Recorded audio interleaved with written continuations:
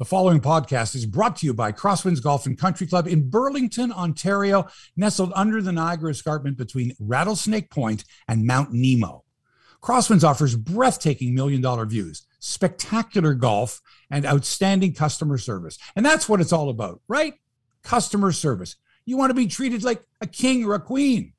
At Crosswinds, you're treated like a member of a private club, even though it's a public golf course. The facilities are outstanding, but it's the people that make the real difference at Crosswinds. You'll know what I mean when you go.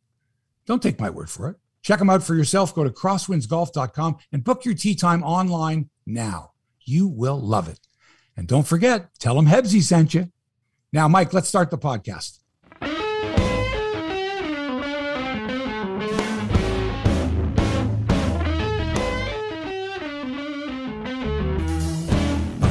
I never get to hear the whole song. Thank you, Los Lobos. And live from Toronto, it's Hebsy on Sports, episode number 246. Hi, everybody. Welcome to another hopefully scintillating edition of the show. I don't know how we topped last week's show, but we're going to try our best. Mark Hebscher here in Little Italy. That's a portion of Toronto.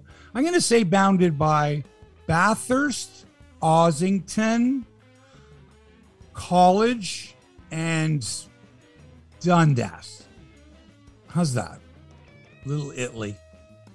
And my buddy Joe. Hey, Mark, what's with the Leafs this year? I just noticed that Austin Matthews is on the cover of EA Sports. It's twice now.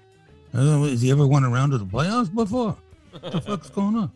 That's Joe from Little Italy. Toronto Mike is in Long Branch. No, sorry, New Toronto, gateway to Long Branch. I apologize. I always get those mixed up. Those are all the GO station stops along the way, right? Well, New Toronto doesn't even have a GO station. No. We're in the middle. No, you got the 101. You got Mimico and you got Long Branch, and we're kind of in the middle. Right. All right. Now that you're all caught up on the geography of Toronto, welcome. Today on the program, the Blue Jays are slip-sliding away from a potential playoff spot. According to the experts, they have a 17% chance of making the postseason. It's actually 16.6%, but as you know, we round it up. Yes. 17% chance. That's kind of like, I don't know, catching an inside straight to beat the three of a kind. I don't know, whatever the numbers are. Not good odds.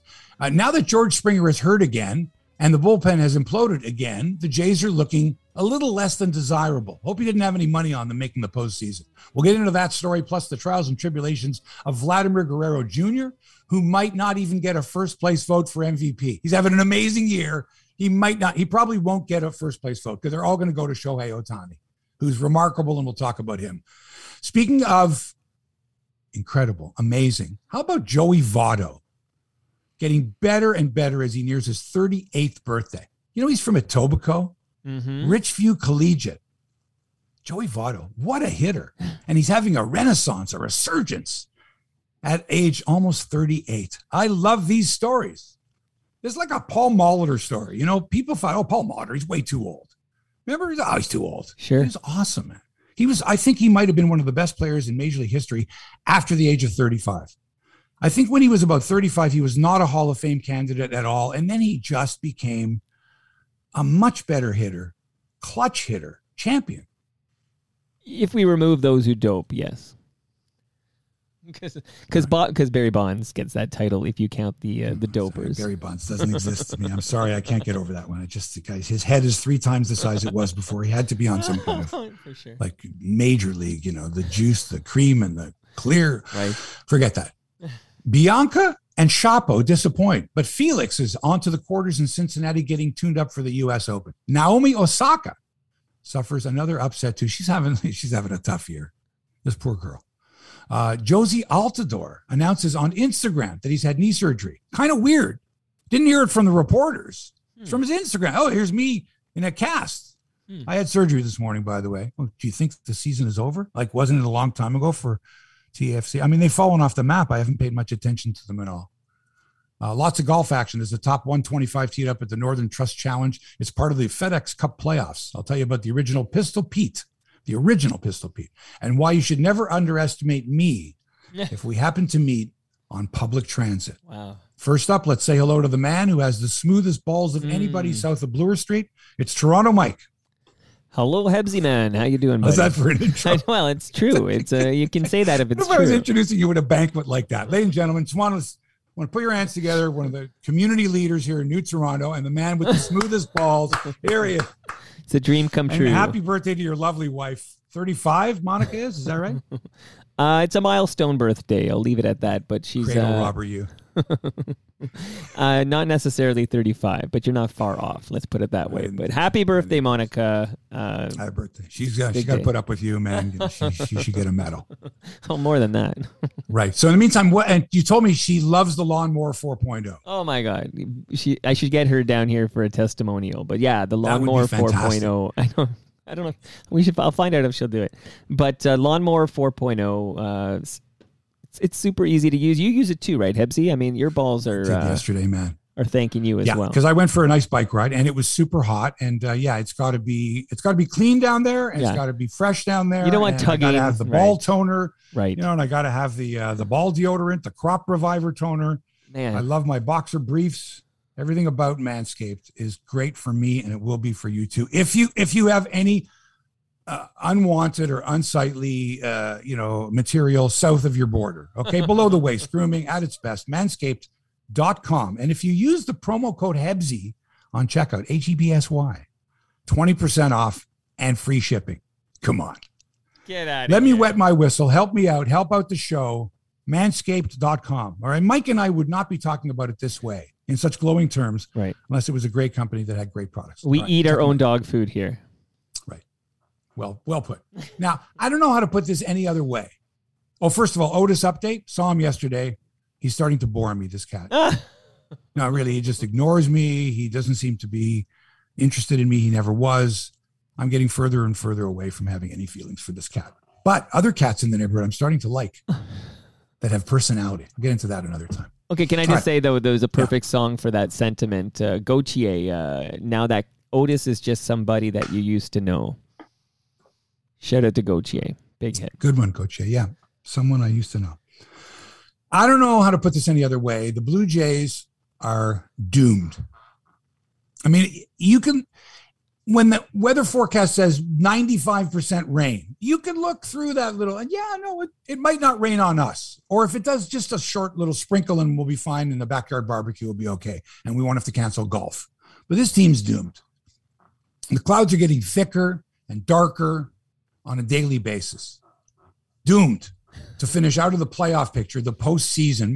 What are we calling this now, Mike? Is this officially the playoffs if you make the wild card? See, I say that is the playoffs. I have a buddy, Chris Cooksey, shout out to Cookie, I would say so who too. says that that's a play-in, and he doesn't call that the playoffs, but that's on him. I think it is technically the playoffs. Now, was he the same guy who, when they went from just having an American League pennant winner facing the National League pennant winner for the World Series, when they went to divisions, did he go nuts then too? He's a traditionalist, right? I don't know. Okay, listen. Whatever. The postseason, they're doomed. Currently, Toronto listed at 16.6% to make the playoffs, according to Fangraphs. We're calling it 17%, right? There's a chance, right? Right. The problem is, less than 2 weeks ago, they were over 40%. That's not good. Here's what happened. Let me recap here.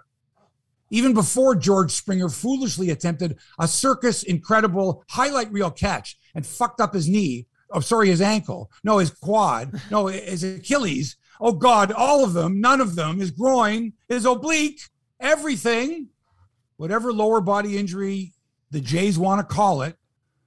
And they've been stumbling over themselves. Oh, he's going to be fine. I don't know what to say. Don't they sound like a bunch of bumbling idiots? I mean, I feel bad for Charlie Montoyo. It really does. He's in over his head in more ways than one. Charlie, don't say anything. It's all positive about George Springer. Okay, got it. George came into my office and he was dancing. He was doing actually the tango and said, I can play this weekend. No, he didn't. No, he didn't. You're lying. You're covering up. His knee has been fucked up since spring training, since they got him. Why do you think they got him for $150 million? There was something wrong there. I'm convinced of it. And they said, everything will be okay.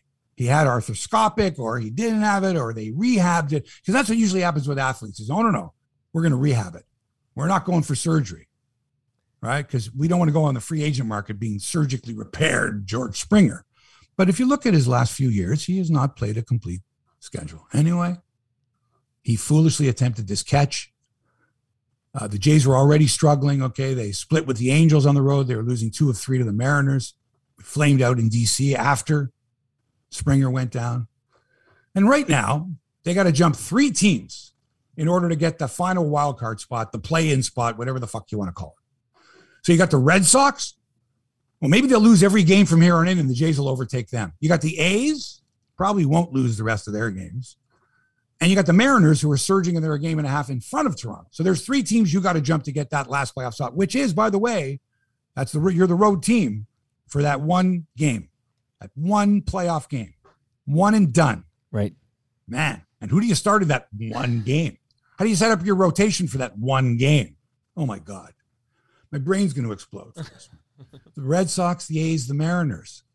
I mean, can all 3 of those teams go for a shit while the Jays play 650 baseball? Probably not.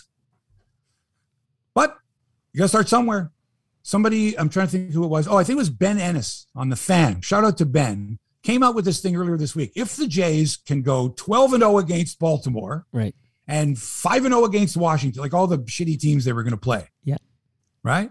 If they can run the table against all these teams, then they only have to play 500 against these teams. And if it was like an impossibility, it was actually pretty funny, because people are going, listen, Baltimore sucks. If Baltimore's lost 15 in a row or whatever, the Jays can easily sweep all 10 games or however many they got left. Like that was like a given, a check mark, check. And any baseball fan knows that a terrible team will beat a very good baseball team, 1 out of 3 times. Like, this is just baseball. Right. So now we look at the schedule and go, okay, they're going to win. 2 out of 3 is not going to be good. They're going to sweep them. And they got the Tigers in this weekend. The Tigers, a team that blew a 52-run lead yesterday against California, right? A team that's capable of giving up runs every single inning. And the Jays are expected to sweep this team. And if they don't, then they're not on their way to winning 10 in a row or whatever they need to do. And then they got the White Sox for 4, who are a fantastic team. Oh, my God. Now, the other thing is about Springer is I just think he's just selfish. I just think that as he's going up to try to make this amazing catch, which wouldn't have been a game-saving catch. I mean, let's face it, you want to stop an extra base hit. But I mean, at some point you got to go, man, that could be dangerous. Should I let the ball drop and maybe it's a double or triple and a couple run score, or should I risk twisting my ankle, Achilles, knee, et cetera, or smashing into the fence, getting a concussion, whatever it was. But I got to make up for it. Is he thinking this while he's in the air? Because I fucked up all year and I've been on the disabled list, the injured list that's twice. Full effort. I've got to make this catch now to make up for it. That's full effort. I mean, it's tough for an elite athlete to kind of pull down the throttle. Like essentially, you give it your all. Like I don't know if you think that's selfish. Go back what we just said.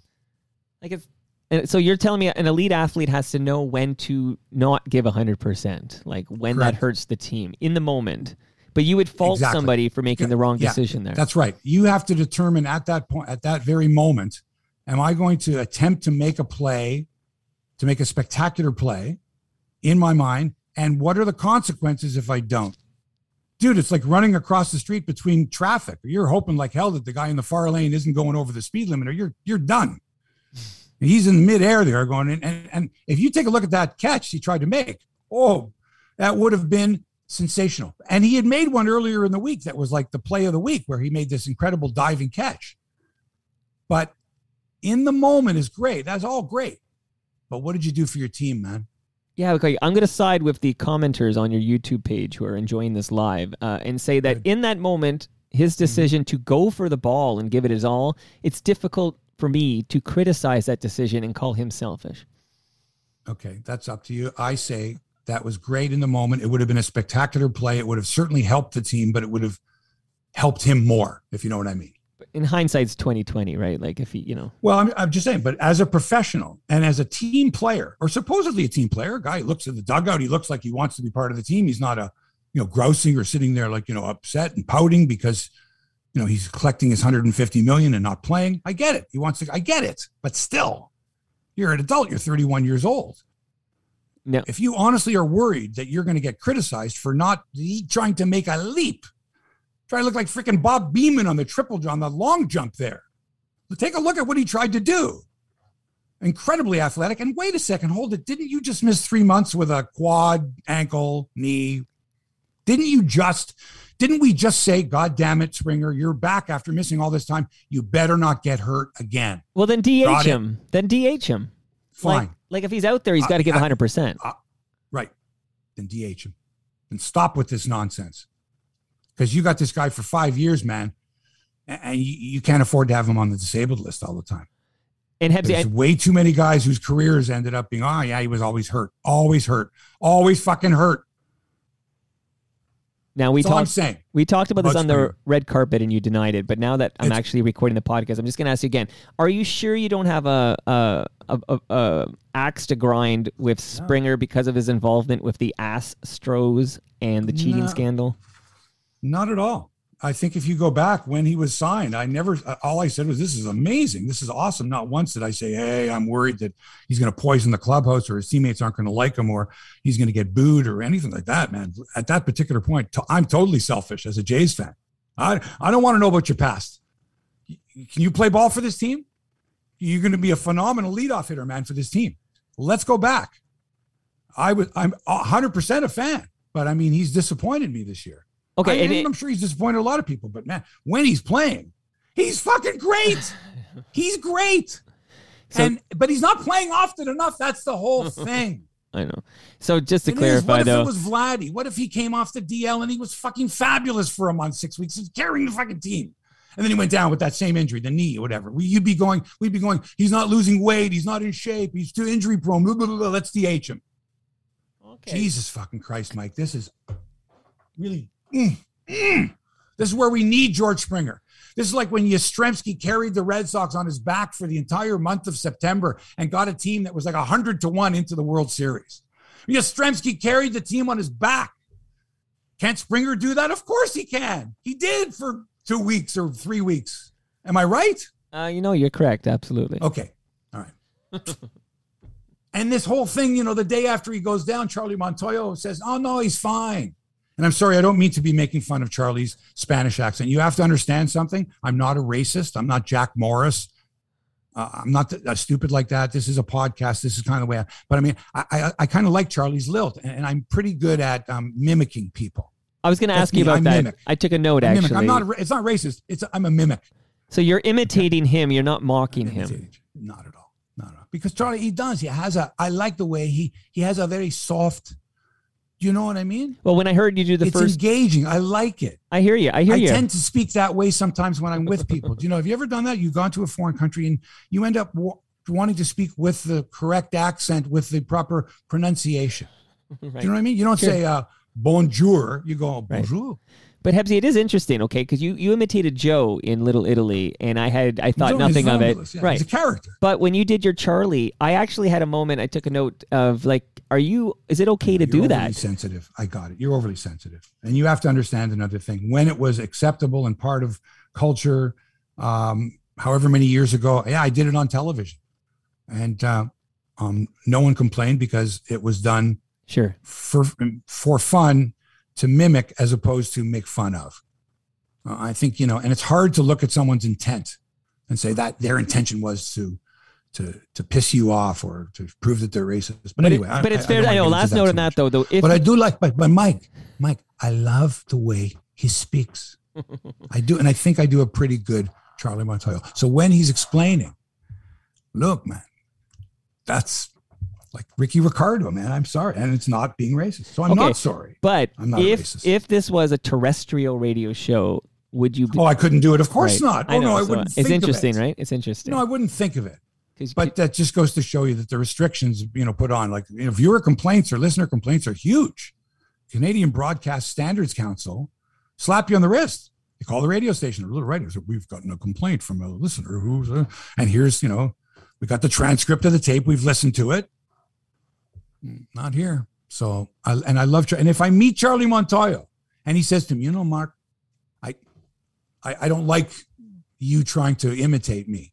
I'd say, Charlie, we've never met before. I think you're great. Like, you seem to be a very nice guy. I don't think you're a great baseball manager, but I love the way you speak and I enjoy mimicking you. but not to make fun of you. Right. To be able to prove that I can do it. That's about it, man. So Charlie Montoyo says, George is fine. In fact, George came in and said, I'm good. And maybe I play this weekend. I'm good. Okay. And you're like, all right, that sounds good. And then the next day, his quote is something like, well, we don't know if he'll be back this season. Like, wait, what? Rewind this.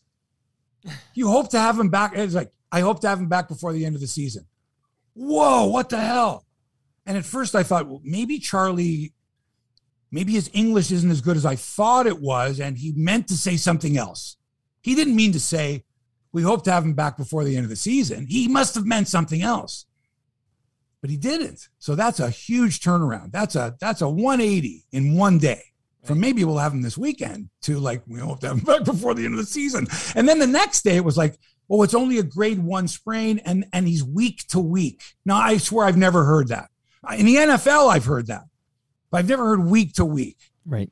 He's either day to day, he's going on the 10-day DIL, whatever. But this week to week thing is every Monday you can check. Don't talk to me Thursday. Don't talk to me Monday. I'll let you know. Okay. Now, on a Monday, does it have to be, I'll talk to you next Monday? In other words, this week is gone? Or can we check in with you Thursday to see if this week might be the week? Oh, God. And now, the other one is Alek Manoah. You know, this is a weird, but it's puzzling, and not a lot of people have talked about it. It's very mysterious. He throws 53 pitches. All right, I gave up 6 runs, but still, only 53 pitches, and he leaves the game. Now he's down 7-1 or whatever. But really, 53 pitches. He threw 114 pitches the week before. Charlie left him in there, 114 pitches, and then he got pissed off. He was pissed that he got pulled in after 6 2/3, that he couldn't get the third out of the 7th inning. But he was at 114. I'm thinking, this guy's thrown a total of like 62 innings in the major leagues. 114 pitches is a lot. Let's see how he responds. But what I didn't know, and I don't know if anyone did, was he suffered a family tragedy before he went out. I think before he went out and pitched that game, his head was not in that game. That pickoff that he tried was not, he was somewhere else, man. That was just, glad he wasn't ready for it. It was just, and so we find out that Tim Mayza had been recalled. They had contacted him earlier that day or the night before and said, we got to get you to Toronto, right? Or to Washington, sorry. Because you're going to take Manoah's spot on the roster, because once Manoah's start is done, he goes on the bereavement list. You take his spot on the roster. Weird, eh? Because the team didn't say anything. But the timing of it was strange. So you're thinking 53 pitches, man, like why not leave him in there, save the bullpen? He's already down 6 runs. Let him learn. Like give him 80 pitches or whatever. So you're thinking, well, 53 pitches, it's got to be his arm. It's got to be tired because he threw 114 the week before. But maybe not. Maybe it was because he was told maybe hours before the game, someone died. Oh, shit. I'm supposed to start today, man. He'd want me to do it, or not he, whoever the loved one was that passed, would want me to start this game, right? I'm ready. I'm prepared to start this game. Let's go out there. Right. And it could have just been like he's in a fog, the poor guy, right?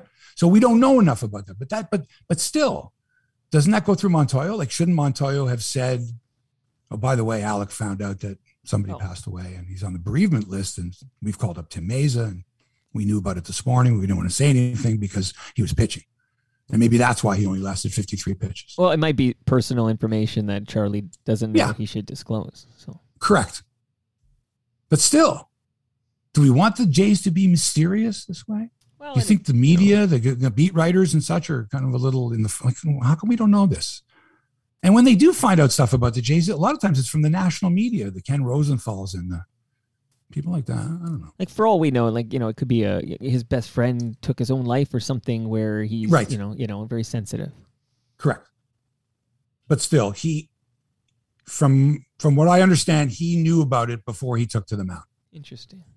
And we found out about it that once he had left already. The other thing is, how long is he on the bereavement list? He could come back and make a start Monday against the White Sox, a scheduled start. Right.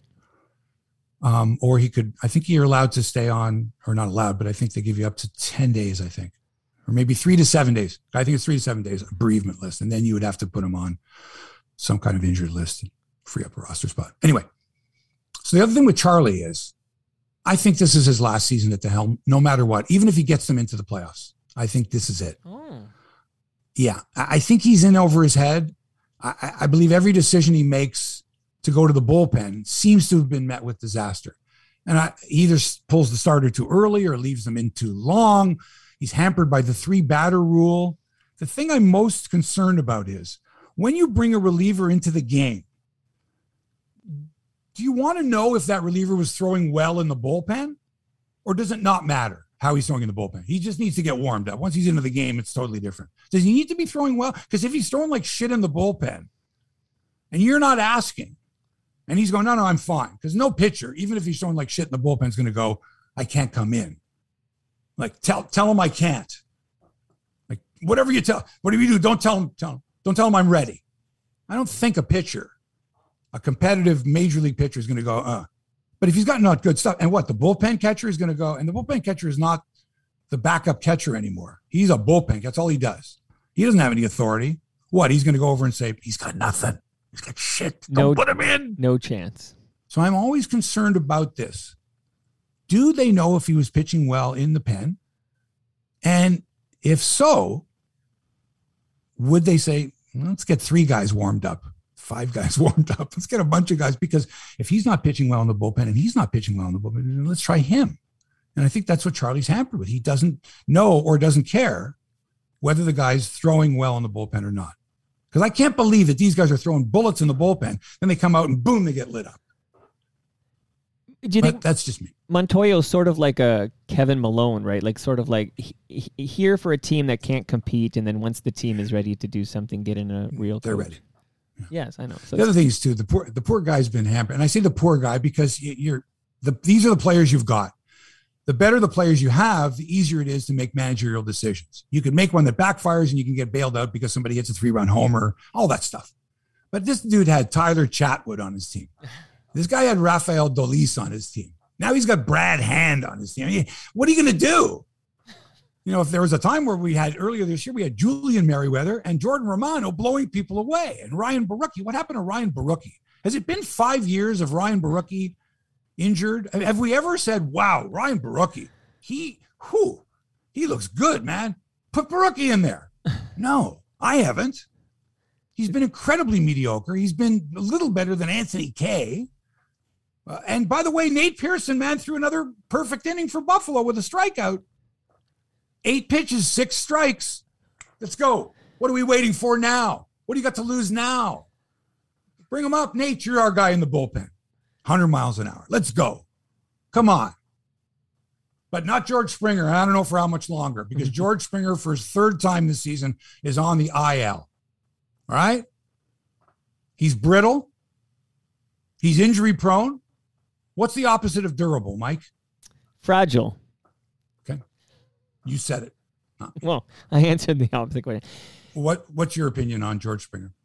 I'm glad we finally opened up the vault, opened up the wallet, spent the big bucks to get a proven MVP candidate, if you will. And it's unfortunate he's been injured this year, but I don't have the same I don't consider him necessarily selfish. I think that he's dealing with some injury, and hopefully we get a full healthy season from him next year, because you're right, he's locked in for a while. So if he really wants to help the team, what should he do? If he really wants to help this team win, what should he do? Well, he's got to rehab. Go for it. Go after everything. We're back to that. Should he? You know, I'm gonna move the story up because I have to tell it right now. Okay, go ahead. And I remember my grandfather telling me this story, and I can't remember that we were watching a player many years ago who just kept running into the frickin' outfield wall. Oh, Bump Wilson. That the guy from The Natural. Remember The Natural? The guy ran through the wall. I think it was Bump. Anyway. Okay, listen. So my grandfather tells me a story of a guy named Pete Reiser, Pistol Pete Reiser. He was an outfielder, an outstanding center fielder for the Brooklyn Dodgers in the early 1940s. So in 1941, if you know anything about baseball history, 1941 was the year that Joe DiMaggio had a 56-game hitting streak. And in that same season, Ted Williams was the last batter to hit 400. He hit 406. Right. Now, those are two of the most remarkable records in all of sport, not just baseball. Pretty much unbreakable. From the time it occurred, the 56-game hitting streak was like, nobody's going to break that. But at the same time, nobody was going to break Lou Gehrig's streak of consecutive games played. But there's a difference.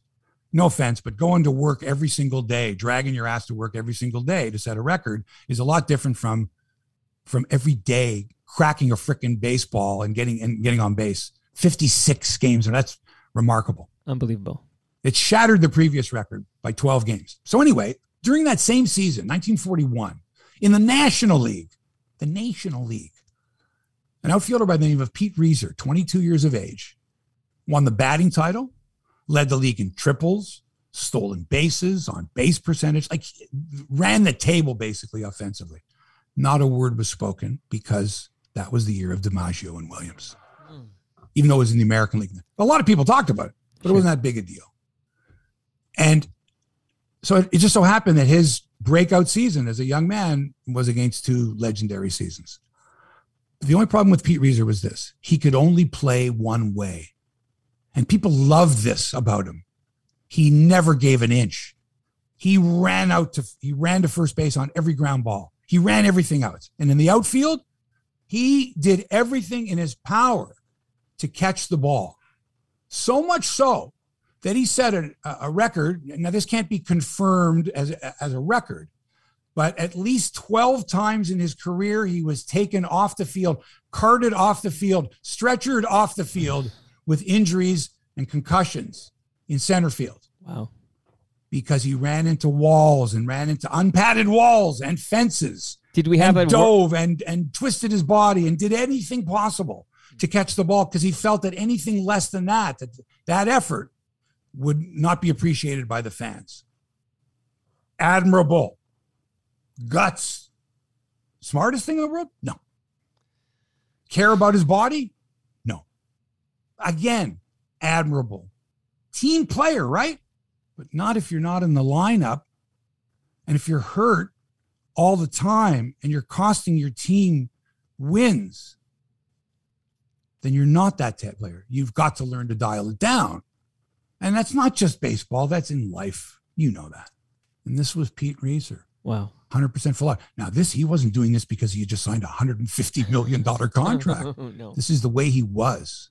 And I'm wondering if that's the way George Springer is, or George Springer is playing to justify the $150 million contract. His contract, not his relationship with his teammates or the fans of Toronto or being a Blue Jay. But he's thinking at that moment, I'm a $150 million free agent. I've got to make this catch. I've got to make the effort to make this catch, and damn the torpedoes. And then he falls awkwardly, and then the place is quiet. You saw the looks on the players' faces? Jesus Christ. He's down, man. But Hebsy, that's also what makes him great. Like, I think some players they only have the two gears. Like, it's all or nothing. Flawed. And it's flawed. But that's so great. He gives 100. We love to say he gives 100%. But yeah, you're right, Mike. He's a proven commodity. Can we dial it down? Can we in the moment say, I have to save my teammates. I can't afford to get injured. I'm injury prone. Don't do it. You don't get hurt. Even what if he made the catch, saved the game, crashed, and was out for the season? We would think differently of him because he made the catch, Mike. So the rest doesn't matter. He made the catch to save the game and was out for the rest of the season. And there you go. The hero falls. But in essence, you look and go, what a dumbass, stupid play. Put his team in jeopardy. They could have won the championship, and instead they couldn't do it without him.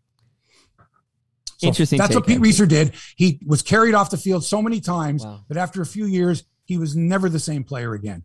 The injury, but he could never dial it down. Like Wendell Clark, let's right? hope that and at different ages, this is 31-year-old George Springer.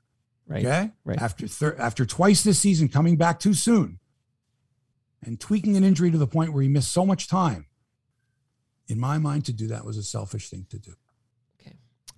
May I give you a great trivia question I received yesterday that got me really thinking, and I thought it was a good one. Are you ready? Just a real quick one. Sure. Name the player to have the longest Major League Baseball career entirely with the Toronto Blue Jays.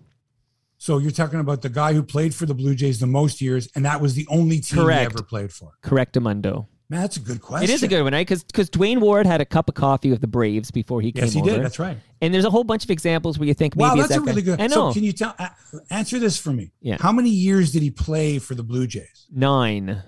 9 seasons, and that's the only team he played for, right? Correct. That's a beautiful question. I know. I got it yesterday, and it blew my mind. Pitcher? No. Good guess, though, because my first guess was Luis Leal. But then it turned out it's only 5 years he played. He didn't play 9 years. That's Mike, honest to God, that is a terrific question. So do you want the answer? No. You'll tell me later. Oh, okay. It's up to you. Tell me now if you want. Well, I feel I should tell so that the listeners. Now, who did this come from?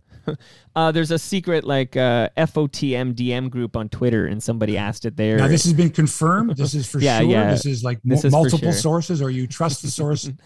It's been confirmed, yes. You trust the source? BaseballReference.com confirmed it. I corroborated it. Baseball Reference is an excellent source. Okay. Right. Okay. So who is it? Garth Orge. I love it. I should know that, too. Garth Orge, 9 years, the only... Yeah, Garth Orge and that only organization he played for. That tremendous batting stance we all imitated back in primary school. Garth and his wife Patty. They were the ones who put Tom Henke up when he came to the Jays. He didn't have a place to stay. Oh, I didn't know that. He slept on the couch at Garth and Patty Orge's. And Patty called me. She says, "Guess who I've got sleeping on my couch?" Okay. I said, "This kid Henke just came here, right?" I said, "Oh, can I come over and interview him?" I was at Global at the time. It was in the afternoon. Amazing. Went over with the camera. They had to wake him up from his nap, right? Right. So his hair was all messy and all that. Super nice guy. Amazing. How you doing? And then within a week, he was like a superstar. Okay, I love that story. But real quick is I remember, of course, 1985 AL East. I was like 10 years old, super excited to have my Blue Jays in the real playoffs. Anyway, I remember they had an interview of Garth Orge's mom, and she admitted that she was cheering for the Royals. And I remember thinking, how tough it must be for Garth that the mom didn't give the old, I'm cheering for both teams. Because, of course, Mrs. Orge had a son on both Dane Orge was on the Royals and Garth was on the Blue Jays, but she was rooting for the Royals in that series. So interesting. I think the Royals had been in the playoffs or close, a fair bit. They much more battle tested, playoff tested. Right. I don't know if Dane was part of those teams, but anyway, fine, Mrs. Orge. There you go. And she got her wish. I guess she got her wish. They won it all, as I recall. They won it all. All right, baseball this year, Mike, is witnessing perhaps the greatest season ever by a player, and I'm wondering, had it not been during a pandemic and all the horrible things that are going on in the world, what the world might be saying about this guy. Mm-hmm. If it wasn't an Olympic year and everything else, Shohei Ohtani is doing what no other player in the history of the game has done. That includes Ruth Gehrig, any legend you want to talk about. The other night, this guy pitches 8 innings of 1-run ball. 8 innings on the hill. 8 strikeouts. I think no walks or 1 walk. But he's only leading 2-1. So he's hanging on to a tight lead, and he doesn't want to give up the bullpen and all that. So now he comes up to the plate in the 8th, and he says, the expression, pitcher helping his own cause? It's a National League expression when the pitcher comes up and gets a hit and drives in a run or gets on base, which is a rare thing. This isn't even the National League. He's the American League, where there's a designated hitter, and, of course, he's the designated hitter. He's not. He's the pitcher, and he's hitting in the pitcher spot, and he's leading off. And he's leading 2-1, and he's at the plate, and he hits his 40th home run of the season. So now he gives himself an insurance run, and he sets the Angels' all-time record for most home runs in a season by a left-handed batter. Wow. 40. Wow. Breaking Reggie Jackson's record. Wow. So he's just broken Reggie Jackson's record.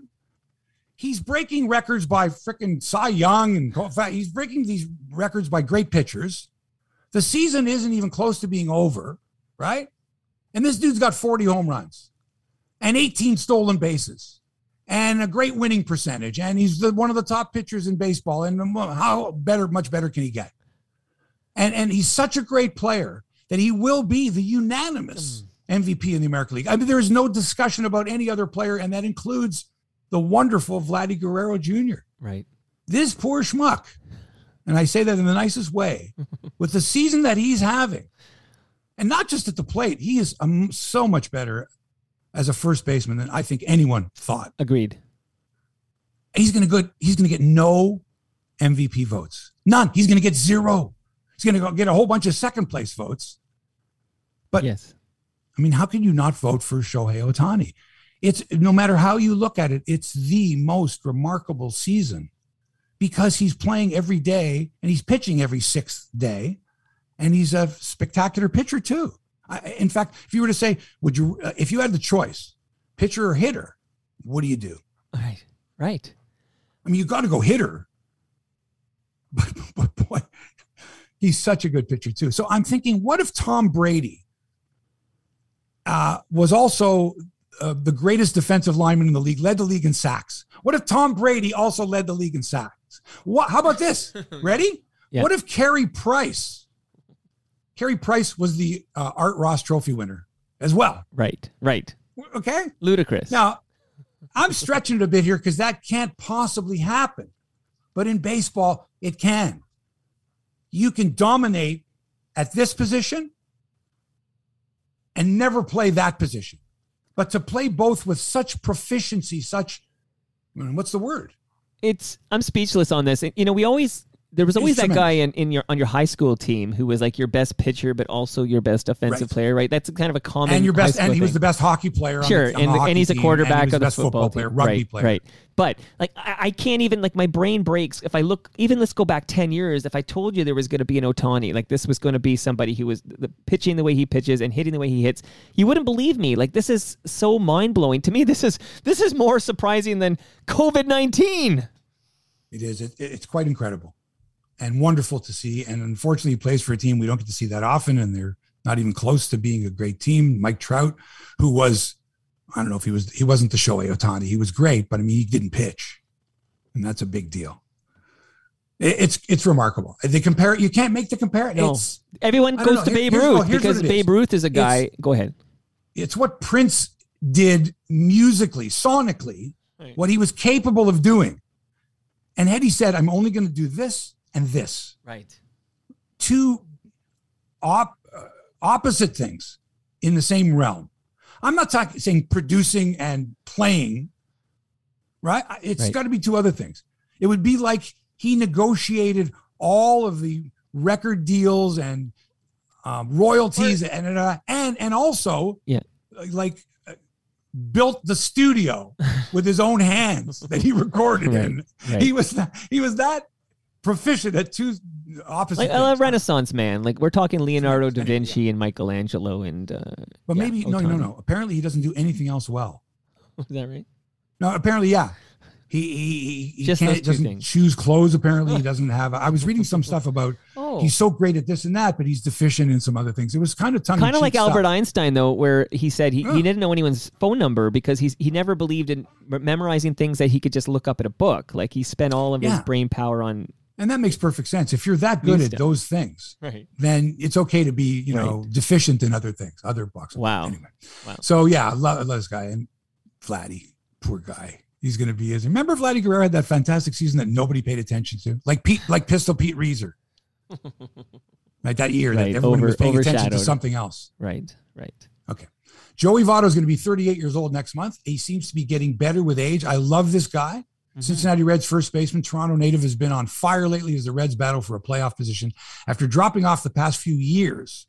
Most folks thought Votto was done, but this year he has 27 homers, an OPS over 900. He had that streak going where he had, 9 homers in 7 straight games or something like crazy like that? Right. And he just had his 2,000th career hit, which a lot of people go, wow, 2,000. I mean, 3,000 is the standard, folks. Nobody's getting 3,000 hits anymore. Right. That's like 300 wins for a pitcher. Like, those days have gone. It's crazy. I mean, how many did Halladay end up with? So many years. 250 or something? Yeah. And he used to complete games. Those days are gone too. So. And hits, I mean, even if the scorer gives you a bunch of hits in your career that should have been errors or whatever, I'm going to give it to him. Still, 2,000 career hits is pretty big. Is Joey Votto, Mike, is he a Hall of Famer? Great question. Almost as good as my Garth Orge question. I'm going to say when the dust settles and all said and done, I'm going to say yes.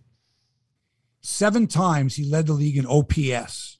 Now, 20, 30 years ago, the voters would not have taken OPS into consideration as much. But you're talking about a guy with a lifetime batting average of over 300, well over 300, I think, and 2,000 career hits. and 7 times leading the league in on-base percentage, shows you the value of a walk. Quite remarkable. I say he's in the Hall of Fame. I also say when he retires, if he wants, he could have his own television show, his own series. He's that glib. He's that funny. He's that clever. He's that entertaining. He's that likable. You ask any kid that's a Cincinnati Reds fan, or any kid that is suffering from a disease, is marginalized, however be it. Joey Votto is the guy, man. He's amazing when it comes to connecting with fans and just being so real. Agreed. As real as they come. I hope he has. I would love to see like the Adventures of Joey, or like Joey do whatever the fuck he wants to. He could be the host of Jeopardy. He'd be a better host. He's really good. What blows my mind is that regardless of where he comes from, I would feel this way about him. He's extremely likable, which will help him with the Hall of Fame voting. I think he's going to be in. But it's mind-blowing to think I'm speaking to you from Etobicoke, which for those who don't know is in Toronto. It's a borough of Toronto. I can't believe he's from here. Like, that's just like, oh, come on. Mind-blowing. Me can't believe he's from here. Okay, name the second. Who's the second best Etobicoke player of all time? Oh, I don't know. I haven't paid attention, but you're right. It's great that he's Dave from Bedini? Here and that he's that great. Dave Bedini would be the second one. It is. It's fantastic. But it kind of goes to show you, man. He's a Canadian, and he represents Canada well. If in fact he is representing Canada, which to us, that's Joey Votto. I'm not sure everybody goes, hey, that's Joey Votto. He's Canadian. That's Joey Votto with the Reds. That's Joey Votto. Where someone is from is not that important. Like, we didn't used to always go, Dave Stieb from California. We didn't, but we're proud of him, and we should. And at the age of 38, because I thought by this time, Joey Votto was a great story. 2010 MVP. That's a long time ago, man. He had a great career. Right. But now this resurgence, this renaissance is fantastic. So any concerns at all, though? Because historically, when there's been this late career renaissance, like at least talking. I mean, even with Joey Bats, there was talk about it because to think that they're not. I mean, we want to think the best. We want to believe too that the testing in baseball now has become so effective that no one would be dumb enough.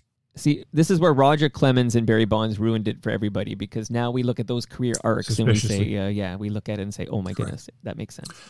Mike, several listeners have complained about the coverage of the Blue Jays on their flagship radio station, the Fan 590. One person called the Fan, quote, a tire fire because of all their weekend programming, which is the syndicated stuff. So there's no live hosts from Toronto there. Right. And during the week, they've been running the Roger Lajoie, the ultimate utility man, from 9 a.m. to 2 p.m. And that's a long shift, dude. 5 hours, midday. That's a lot. But Hebsy, One man, guy. I should let you finish, I suppose, before I jump in here. I was just going to say that this is August. Yeah, I'm not. This is August. This is historically when the radio people go on their vacations. They get vacations too. So I think you got to look after Labor Day. If Roger Lajoie is hosting from 9 a.m. to 2 p.m. after Labor Day, it's a tire fire. No, but wait a second, man. Give some of your other broadcasters, like give Roger 3 and give somebody else a couple of hours. Come on. 5 hours is a lot to ask for someone. I know. That's a lot. As well, the station is not sending Ben Wagner on the road for the radio-only calls, which makes the broadcast really sound amateurish. And here's why. The other night, the game was on YouTube, and you had the choice between the YouTube audio, the announcers there, one of whom I like, Dan Plesac. The other dude and the other people were just annoying to me. But it's a different type of broadcast. And sometimes I like it when they get the fans involved in that type of thing, roundtable-ish. But the other night I found I wanted to pay a little more attention to what was going on in the field. And when I flipped over to listen to Ben Wagner's audio, which you can do, I found that he was behind the play that I was watching. Oh. So I flipped over to the Washington Nationals radio play-by-play. Now, these guys were at the game in Washington. Right. And of course, their broadcast is beautiful because they're there. They can see everything that's going on, giving you a full picture, but also between innings when there were changes, defensive changes, pitching changes, they were there. They announced it. Well, Ben Wagner never got these changes. He's watching the video feed that they're providing him, and no one's showing a close-up of the new right fielder. Or there's Valera playing second base now, and they've moved Grichuk over here. There were 3 moves that were made plus a pitching move that Ben, because I flipped back over, I had it on 2 monitors actually. And I wanted to hear whether Ben had this information. And he out loud said, I wish I had this information. And then when he discovered that it was Valera playing second base, it's Valera playing second, and he didn't know where he was in the batting order. Right. There was a double switch. Was he batting second? Was he batting in the pitcher's spot? But of course, the Washington broadcasters who were at the game knew and told me. I knew all this. So I tweeted out to Ben Wagner, Ben, Valera's playing second, batting second. So-and-so's playing left field, batting fourth. While he is on the air saying that he is unaware of these changes. And you see that makes the Blue Jays look really, really bush. I shouldn't have to tune in the visiting team's broadcast because they're at the game to get the information. It's just cheap. Man. So let me ask the big question. Is it really to save a few bucks? Like, why isn't Ben Wagner at all these games? I don't have the answer to that. I mean, he's fully vaccinated. He's American. He can travel across the border. There's nothing that should prevent him from going. Bizarre. But if you're telling your listeners, we got you covered, man, but only at the games at the Dome. We got boots on the ground. We got a voice there, but we can't do that on the road. Huh. And in this day and age, especially, I have to have up to the second information, which is in real time. It's the only way to do it. And what Ben is doing, unfortunately, it's not in real time because he isn't seeing everything there is to see. So the timing could be there, but also in the timing, it's like, I don't know who's playing right field. I wasn't made aware of the changes because I'm not in Washington. And he said many times, I'm Ben Wagner from the Sportsnet studios in Toronto. Right. Right. In other words, I'm letting you know, folks, I'm flying here by the seat of my pants, watching the game on monitor like you. I'll do my best. And in the meantime, I thought, why doesn't he have MLB.com right next to him? Right. And he will have the almost real-time updates from the game. It'll give you the pitching changes, the defensive changes, the batting order changes. Or just let Hebsy tweet you all the info you need. No, I don't get paid for that. Anyway, that's Bush League stuff. And I feel bad for Wagner. He's got to sit by himself and hope he can gather all the information necessary to do a decent broadcast. And considering what he has, he's doing a good job. He's got no color person. It's all him. Right. That's hard, man. It's a tough spot. Now, Gene Velitis just says he enjoyed the YouTube broadcast because there's no Buck. Gene doesn't like the way Buck calls the game. Oh, God. Let's go to tennis now. It's been quite interesting this summer. You got the Western and Southern Open. Last week I was at the not the Rogers Cup anymore. It's the National Bank Open, presented by Rogers. Right. It's the presenting sponsor, but not the title sponsor, Mike. Let's get the corporate sponsorship things right. You want to sell an event. You got the title sponsor, right? You got the presenting sponsor. Right. You got your corporate sponsors. You got your local sponsors. You got your national sponsors. You got nonprofit sponsors. Several levels. Right. Platinum, gold, silver, bronze, carats. In tennis, the Western and Southern Open in Cincinnati, big tune-up for the U.S. Open, which is coming up. A couple of top Canadians, though, failed miserably, disappointingly in their early round matches. And I'm talking about Bianca Andreescu, the George Springer of tennis players. What the fuck? It's just, she's always hurt. She's as injury prone as Springer this year. Not as proven, though. I feel Springer, well, Springer's... yeah, you're right. She's got a U.S. Open. Right. And he's got a World Series. So yes and no. But the expectations certainly are high.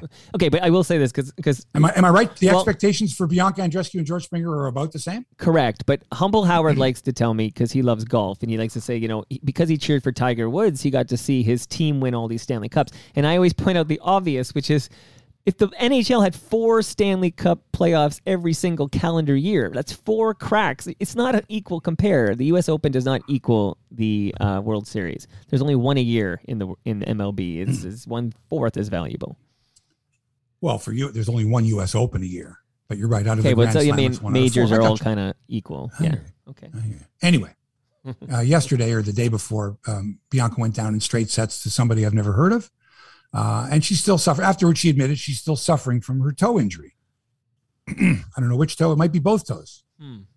And again, knees, ankles, head and shoulders, knees and toes. It's one injury after another. Will she ever regain the form that saw her win the U.S. Open in 2019? I don't know. Very young, though. Still very young. True, but injuries, man, have derailed many a career. Mm-hmm. Meanwhile, Denis Shapovalov has been awful since reaching the semifinals at Wimbledon. You know, we forget. It wasn't that long ago.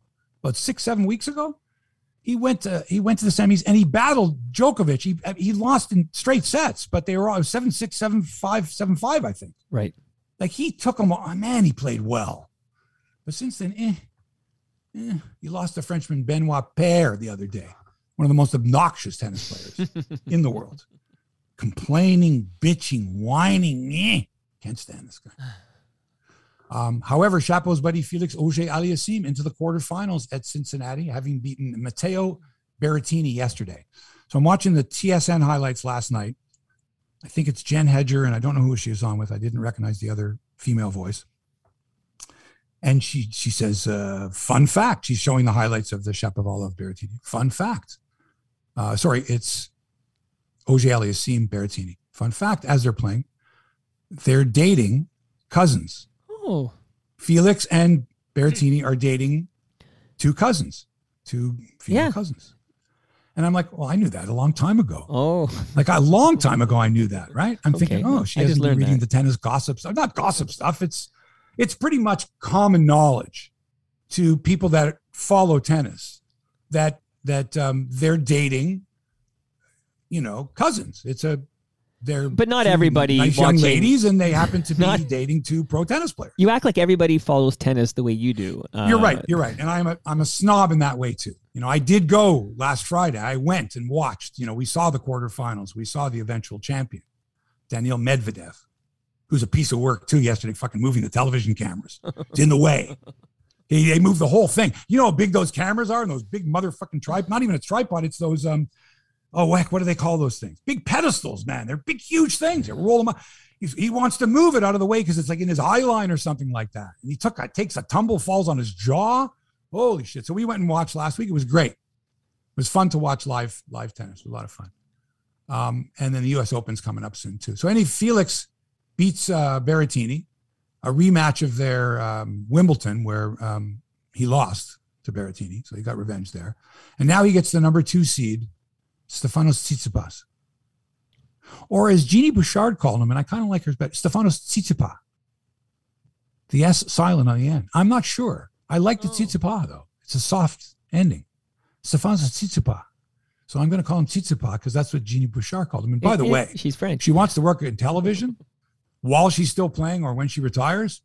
Man, she's got a job. For sure. Very good. For sure. Very, very articulate. Good sense of humor. Played really well. Played off very well with, I think it was Brad Fay and Robert Bettauer. No, Jesse Levine. She might have been on with Bettauer too. Very good. Jeannie Bouchard. Okay, so on the diff staff side, let's see what happened. Oh, yeah, Naomi Osaka, who's just having such a tough year.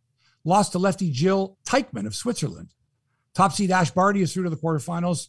Meanwhile, Rafael Nadal, because of a foot injury, is ending his season. He will not play in the U.S. Open. Roger Federer will not play in the U.S. Open. Dominique Thiem will not play in the U.S. Open. Serena Williams has yet to say if she'll play in the U.S. Open. How about Bianca and Serena in the main draw? Maybe not all the way to the final, maybe early. Maybe they meet in like the third round, or it depends on the seedings. I'd go for that. I'd like to see that. I think that could get Bianca jump-started again. Maybe Serena too. The Women's World Hockey Championship starts tonight, Mike. You know where? I only know it because you told me it's in Halifax. No. No? Oh, no. Nope. I don't know. Okay, I don't know. Where is it? No, it's in Alberta. Okay, last year was in Halifax. Gotcha. It was supposed to be in Halifax. Right. And it was supposed to be last year. They canceled. It was supposed to be this April. They postponed it to May, and they said, no, we can't because we can't allow anyone into Nova Scotia because of COVID. You know who's from Truro? So it's in Calgary. It's in Calgary. Which is in Alberta. Arash Badani's from Truro. So shout out to Arash. There you go. Shout out to Arash in Truro, Nova Scotia. No, and you know what? We were scheduled to go out east this year, and we were going to be there Potentially they were going to have it at this time, but in Halifax. We were going to be in Halifax. We were scheduled to be out down east at this time. And we were going to go. I think I had mentioned this to you. We were going to go see the games. Right.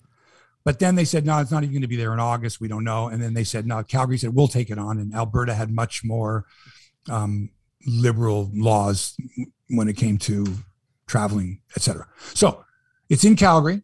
Canada beat Finland in an exhibition game the other day.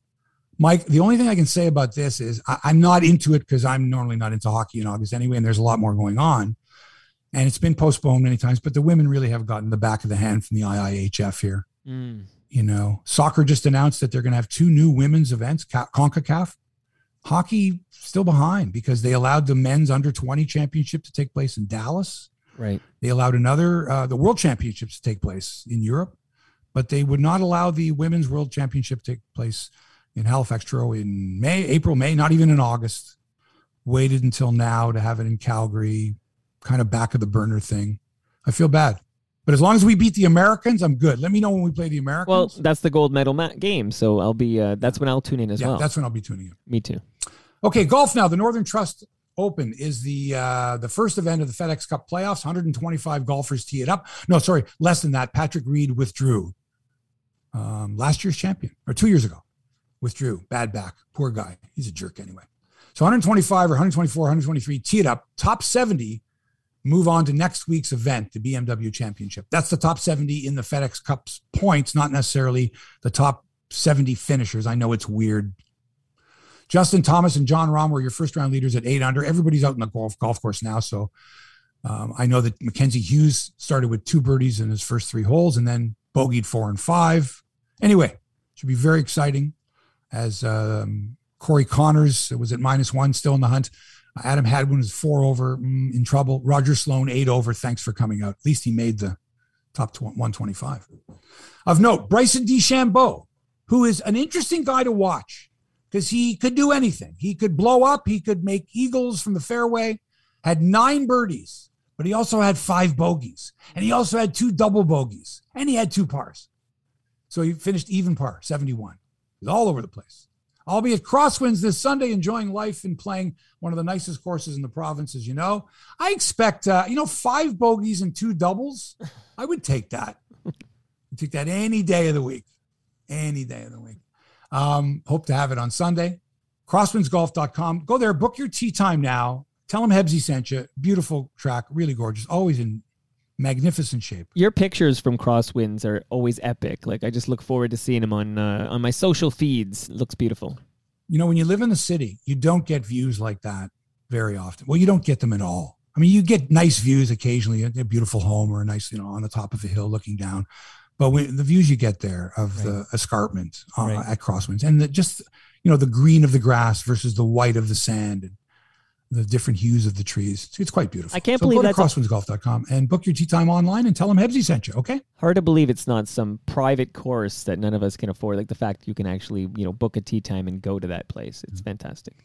It was actually built as a private course. Oh, but they kind of they couldn't get enough members to play, unfortunately for the original owner, but fortunately for the Simon family, I guess, because it's beautiful. And you're right, you do not get public facilities like that. Great value at Crosswinds. Josie Altidore. Mm-hmm. This was weird, man. He scored 2 goals all year for TFC. Yeah, I think he had 2 goals all last year. He announced on his Instagram account with a picture of him in a cast that he had undergone knee surgery that morning. I didn't see anything from any member of the media. Wow. Nothing at all. Not even Beezer, man? An hour later or whenever they found out, from it. Holy shit. Does Beezer find out through the Instagram? Like he finds out when you find out by reading this Instagram post? That was the first proclamation. Wow. Was him releasing it on his Instagram, which I guess is what athletes are doing more often than not now. But they don't go to the team to announce a press conference. They say, I'm going to do it on my own. And here it is. It's out there now. Go ahead and comment all you want. Ask me questions afterwards instead of making the announcement. We're calling a press conference, ladies and gentlemen, or we're making an announcement. The players are just saying, man, I'm going to do it on my own. And for all I know, the team is saying, go ahead. we don't care. Huh. We're not going to stop you. So interesting. So I guess that's it for Altidore in a Reds uniform, right? Kind of a sour way to end, kind of a weird way to end your season and end the season's long. But you know what, ended for the Reds, but a real, what's the word? Ignominious? What's the word I'm thinking? Not of? a bang, but a whimper. Is that? Yeah, kind of. But there's a word? Oh my God, ignominious. It's just the way it ended on such a uncharacteristic, unpopular. Right. It's a bad taste in your mouth. But I feel similar to TFC right now as I do to the Raptors in that it seems so recent to me that we won the championship, and those memories are still so fresh that I don't, it's not as sad. Like it's like they delivered. Josie was a key part of that championship season. So, but age catches up, injuries catch up, and then listen, your knee. Come on, you've played, Mike, before. It's not like cycling where, where you're pounding that knee. Right. And your body weight. And, they say that generally speaking, 4 times your body weight is what your knees will take on in pressure. Right. When you're doing activity. And that's why runners are so skinny, because you need to weigh. You need to have very little body weight because of the pounding that's going to be on your knees. So your knees are going to take 3 to 4 times of your body weight. Right. And if Josie Altidore is 200 pounds. Big boy, yeah. I'm sorry, man, but at that age, especially, you can't take 600 to 800 pounds of pressure on your knees. Right. Hey, I want the Subway story because I've been following on social, but just really quickly, I heard Masai say once again, you'd say that, Kyle Lowry, greatest Raptor ever. I just feel we need a qualifier on this. Like, just because, we all watched this team, and the greatest Raptor, again, a qualifier because it was only one season, but Kawhi Leonard is the greatest Raptor. Like, that was the greatest Raptor performance ever, delivering a championship that one season, Kawhi Leonard. Lowry is like a different category. He's like most beloved spiritual leader Raptor. Like, how would you qualify it? So is it necessary that every team, every sport has to have its greatest, and it has to be some type of an arguing point? Or well, then what's the point of any of this if we can't have those there isn't. Discussions? And that's my point is the greatest of all time is it's subjective, right? But it's fun to bring it up, but after a while it's not fun anymore because you're not proving anything. You have to just look at it and say, he was a great contributor and is beloved. For sure. Is he the greatest of all time? You can say, in my mind, he is the greatest of all time, but is it an arguing point? I really don't think so. Greatest in one season, greatest over a career, greatest because he won a championship. Right. Greatest not to have ever won a scoring title. I don't know. But after a while, it gets to be kind of like, I've heard this before. Is it Led Zeppelin, Beatles, Stones, greatest, Right. It's forever. Right. Like the first statue should be Kyle Lowry. I believe that in my heart. But I don't like the statue thing either. Well, they have all those Leaf statues. Never liked the idea that you're going to immortalize someone in bronze. But they do that for the Leafs. You know what's going to happen? Raptors? You know what's going to happen. What? One day, pick an athlete somewhere. Pick a Confederate general somewhere. Pick a prime minister or president somewhere in the world. Right. Someone's going to take that statue down. Oh yeah, you're talking about like if we had is going to be taken down. Kate Smith or General Robert E. Lee is going to be taken down. Sir Johnny McDonald's going to be taken down. Roberto Alomar is going to be taken down. That's the one I was thinking of. If we had an Alomar statue, it's just they would have taken it down. It's a statue. Think about. Come on, it's the 21st century. We have to immortalize someone in bronze. Come on. Okay, but don't go looking outside Scotiabank Arena because you'll see several people from Matt Sundin to Teeter Kennedy. I got it. So I'm on the subway the other day. And I walk in and sitting there with his feet across 3 chairs, 3 seats, and no mask on. It's under his chin. Right. He's looking at his device, paying no attention at all. And I'm like, man, this fucking guy knows you have to wear a mask. And he also should know that you don't fucking put your feet up on the fucking seats. Okay, so that's 2 things. But the number one thing, the mask. Dude. Right. Everybody's got to wear a mask. You're not wearing a mask. So I catch his eye and I make the gesture, mask on, right? And I put my palm out towards where his feet are because I'm sitting across from him. I put my palms out like, take your feet off the seat. And I mouth the words. And he looks at me and he just looks down at his device. Now, many years ago, I would have gotten up from my seat, all 6 feet 3 inches, 200 pounds, okay, of strapping, rock hard, angry, testosterone filled male. Right. And I would have got into his face and I would have said, please take your feet off the seats and put your mask on. I'm not going to ask you again. That's what I would have done years ago. Had I done it the other day, things would not have worked out well. Why didn't you do that? Like, what caused you to? Because there would have been a possibility that I could have been charged. Mm-hmm. Do you remember the early days of masking when people were charged with assault or what was it? Terrorist something or whatever, by if they took their mask off and came up and sneezed in your face, stuff like that. Right. People were doing shit like that. Sure. And you could be charged with something. Like it was more than assault. It had to do with like the public health, like endangering the public health, or it was a criminal charge that they would, eventually it went away. But at first it was like, holy shit, we can't let these people take their masks off and sneeze on purpose in front of people with masks on. Right. This was sort of the reverse thing. So I'm thinking, I can't get in this. But think of the headlines. Mark Hebscher arrested for standing up to some punk who wouldn't wear a mask on the TTC. Like you'd be a folk hero. As I'm, I've grown older in years, I've mellowed a bit, but not to the point that I was going to let this go. So I took a photo, right? And I tweeted it out. Just so happened I was on a line where you occasionally will come and be able to get contact with, the internet.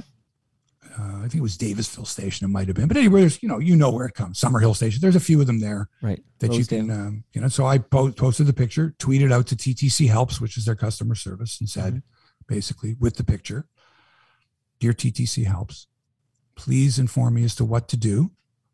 I'm not a violent person, but my fist is clenched, and what's the proper protocol, that kind of a thing." Right. And posted it. And it happened to be, again, I'm on the subway line and I get the response. And TTC Helps writes, "Mark, violence is not the answer. Please contact TTC security. Do not attempt to approach this person. It's which TTC, is good advice. Good advice. Security will look after things, that kind of thing." So I looked this up, and it's still on my subway ride, whatever. Now I finally get off on my stop, and I see there's all kinds of responses to my posting, like dozens of them, within, 10, 15 minutes. And several responding to TTC Helps, basically saying, you jerks, like, what kind of response is that? If I can do something about this, or he should be able to, or, why you're lucky we don't have gun laws, or I'd kick the guy's ass, Hebsy, like stuff like that. Like, don't let him get away with that punk. Other people are commenting on the guy's clothes. Like, oh, look at those shoes with that shirt, and look at the way he looks, a punk, all this type of stuff. Holy cow. Okay. This is Do you know why? wild. I mean, I'm not as big a guy as you, so that's partly I don't want to get my ass kicked. But the reason I don't ever get physical with somebody like that is because I always assume they could have a knife on them or something. Like, I'm not. Believe me, the thought crossed my mind. Yeah, like it's not like it'll be. You'll be there to have a fist fight, and they'll have a gun or a knife or something, and then you'll be like, I should have just was it worth it? And But when I took the picture, really, and I posted it, I thought, all right, you know what? Someone's going to see this picture, and they're going to go, I know that guy, and he'll be shamed by somebody who say, hey, I saw a picture or whatever it was, and maybe that'll knock some. I couldn't knock any sense into him. Right. But maybe that picture will knock some sense. Go, oh, geez, maybe next time I won't put my feet up, or maybe I'll put my fucking mask on. Man. What are we going to do? The best part of it all. Yeah. The best part. Yeah. This was last Tuesday. So now my son is coming over for dinner that night. Mm-hmm. Okay. And I'm making dinner and all that. We sit down. And so I tell him what happened on the subway. And he goes, oh, I know. I saw your tweet. Right. He says, in fact, I did my podcast this afternoon, and your tweet was a big part of my podcast. Like my dad kicking ass and taking names. Right. Good content. And it was funny. His podcast is called the Clean Hamster Podcast. Clean Hamster. His name's Dean Hebscher. Clean for Dean, hamster for Hebscher. I thought it was I get it now. The Clean Hamster Podcast. And he's like, and he tells the story of how he's proud of me, standing up to this punk. And I'm going to listen to this. I'm going to tune in. It's pretty funny. On my bike It was ride funny today. to hear your son go, my dad was, he wanted to kick his ass. Anyway, that's it for episode number 246 of Hebsy on Sports. Thanks to Toronto Mike for production and inspiration. Thanks to our wonderful sponsors. Thanks to you. You're the best, you guys. Thanks. Crosswindsgolf.com. Thank you so much. And manscaped.com. Get 20% off your order and free shipping by using the promo code HEBSY at checkout. Hebsy, on that note, KM in the YouTube channel has a good line here we can close with. We all need to grow a pair of groomed balls and speak up like Hebsy. There you go. And by the way, I'm told at least 7 females have told me in person that they too have ordered and used the Lawnmower 4.0. I've heard this as well. Okay? That it does the job. Let's just put it that way. It does the job. Don't be using your kitchen scissors. Okay? Don't be using, the boyfriend or the husband's, razor blade. Or your own razor blade or your own scissors. Don't. It's the Lawnmower 4.0 from manscaped.com. Free shipping and 20% off your order if you use the promo code HEBSY at checkout. All right. Thanks for allowing us into your headspace. Back with another episode next week. Love you. So long for now.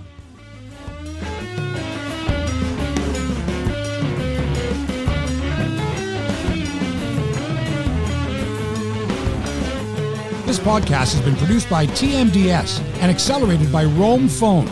Roam Phone brings you the most reliable virtual phone service to run your business and protect your home number from unwanted calls. Visit roamphone.ca to get started.